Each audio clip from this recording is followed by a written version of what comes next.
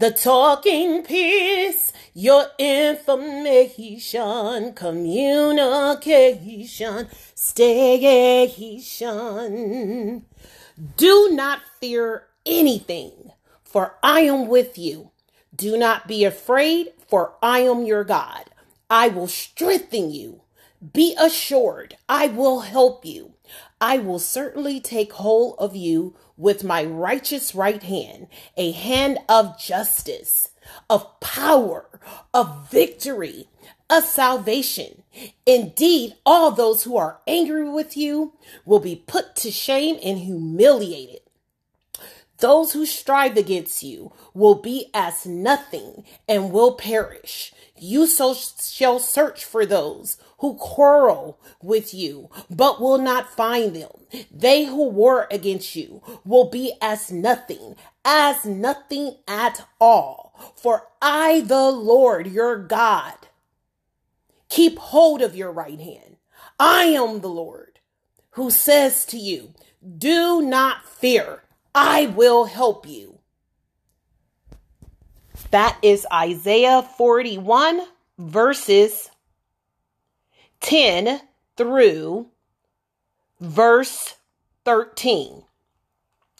This is the talking piece, aka Myra Braxton, coming at you. I want to tell you that you don't have anything to fear.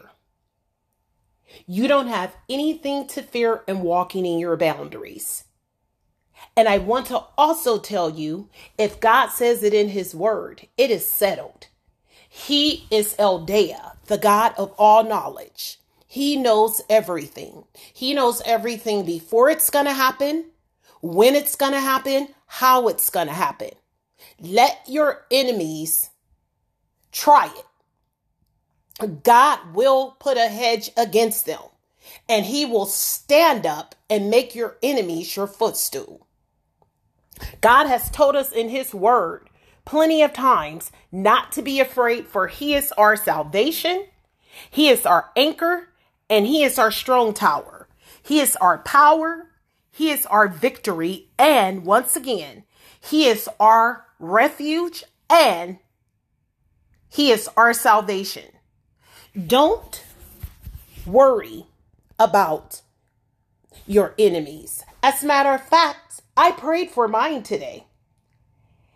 God told me to pray. And I said, Lord, how do I pray for my enemies? He said, just like when you used to be an enemy of mine, Myra. That's how you pray for them. So pray for your enemies. Pray that they will come to Christ, or if they're already in Christ, that God will temper their ways, that he would help them to see the fruits of the Spirit. When I think about God dying butt naked on the cross for me, and him being mocked and his face beaten, unrecognizable, I don't have a choice. Or rather, I do have a choice, but I choose to be obedient to God. I choose to pray for my enemies. I choose to pray for those who does diabolical things, because no weapon formed against you will prosper. God tells us in his word, and I just read it to you. I started at verse 10 in Isaiah 41. It says, do not fear anything, for I am with you. Do not be afraid, for I am your God. I will strengthen you. Don't try to go at this in your own strength. You will not make it. Surrender all to the Lord and let the Lord fight for you. You remain silent and calm. What will happen is that person will either be ashamed of themselves, or they will leave you alone. And you continue to pray for them as the Lord puts you in their mind and heart. Don't stay in a dangerous situation, though. But know that the Lord is your strength. Know that he is your refuge. Know that he has all power in his hands. Don't be afraid. Don't ever be afraid of men. Don't ever put any fear in men. Put all your fear, which is reverence and awe-inspiring glory, before the Lord. Worship the Lord with all your mind, all your soul, all your strength, and most of all, with all your heart. God delights in our worship. TP family, I was almost in an accident today because somebody came out from the gas station.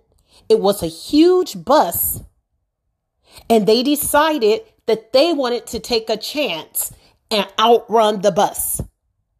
I saw God put his hands right in front of me between the car. I knew that was him because the bus didn't move and he slammed on his brakes. The reason why I'm telling you this is because praying for your enemies when God says do not fear anything, even when we don't see danger present or we don't see what's about to happen, God is ever present. He is all, he's all present. He's omnipresent. His presence is everywhere at the same time. His spirit is everywhere. All I could do was praise and thank God for not letting me get into an accident that could have impaired my life or could have ended my life. This is why we continue to not fear anything, because we know who we are in Christ and who is on the throne. When you have a relationship with Christ and you know who you are and whom's you are, there is no devil in hell that can touch you. Don't be afraid. Don't fear anything. Don't live for man. Let man have their hooplas and their little whatever they think they can get away with. That's their little fantasy. You let them live that little fantasy.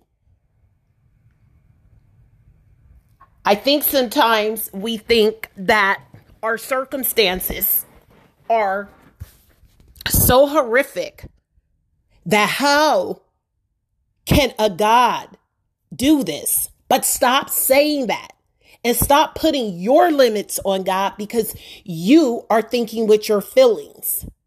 Stop thinking with your feelings and start living out your relationship with your heart. With your heart, your mind, your soul, and your strength. Start going against the grain. Don't let people tell you if God has told you to be obedient to him. Don't let the fear of people and people pleasing get in the way. As a matter of fact, stop it. Stop the people pleasing. Where has it gotten you? Stop hanging around people who are not living for God, who are not sharing your values of having a relationship with God and not wanting to dishonor God with sin. If you are with someone that you're fearing, you need to ask God to transform your relationship so that you only fear him. And fearing means that you are in awe of God, that you are putting respect on God's name, that you are being obedient to him, that you are worshiping him with all your heart, all your mind, all your soul, in every area and arena of your life. When you do that, God shows up and shows out. And I believe even in our weaknesses, because it tells us that in the word, the Holy Spirit comes and undergirds you, and the Holy Spirit pushes you on and champions you on and say, hey, you can do it.